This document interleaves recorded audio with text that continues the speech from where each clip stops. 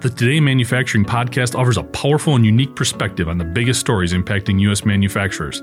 Anna Wells, David Mantey, and Jeff Ranke apply their experience as editors of industry-leading brands Manufacturing.net and Industrial Equipment News in providing in-depth analysis of the latest headlines. Their insight, along with a mix of humor and human interest, makes Today in Manufacturing a go-to source. Keep pace with supply chain challenges, electric vehicle developments, labor struggles, robotics, and more by listening, downloading, and subscribing to the Today in Manufacturing podcast. Buckle up, the UAW contract talks are going to be a bear. I'm Anna Wells, and this is IN Radio. Yesterday marked the start of negotiation talks between the United Auto Workers Union, or UAW, and the big three automakers, GM, Ford, and Fiat Chrysler. And according to industry experts, we shouldn't expect this to be easy. Not that you did. According to Bloomberg, auto executives may be in no mood to make concessions considering the auto market's shrinking sales at a time when every major company is investing big bucks in the development of both electrics and autonomous vehicles. And if that didn't make things awkward enough, the UAW is said to be already riled after GM's series of plant closures this year. So what will the major sticking points be for both sides? Well, Bloomberg predicts one will be healthcare.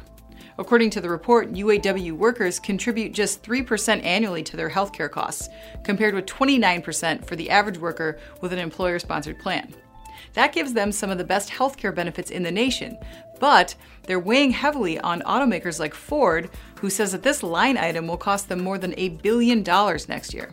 The other big contentious issues will likely be job security, especially after this year's bloodbath at GM left union workers in the lurch, as well as the automakers' use of temporary workers, a strategy that offers the car companies cost savings and flexibility, but helps promote what UAW President Gary Jones calls, quote, a race to the bottom, one he says the union will halt with this year's talks. But the last point that could cause these 4-year contract talks to hit some serious snags has to do with the bribery scandal that plagued both the UAW and Fiat Chrysler with indictments over the past few years. Neither party was really considered a victim per se, but there was certainly damage done, with Fiat Chrysler funneling millions of dollars to UAW execs in order to keep them, quote, fat, dumb, and happy.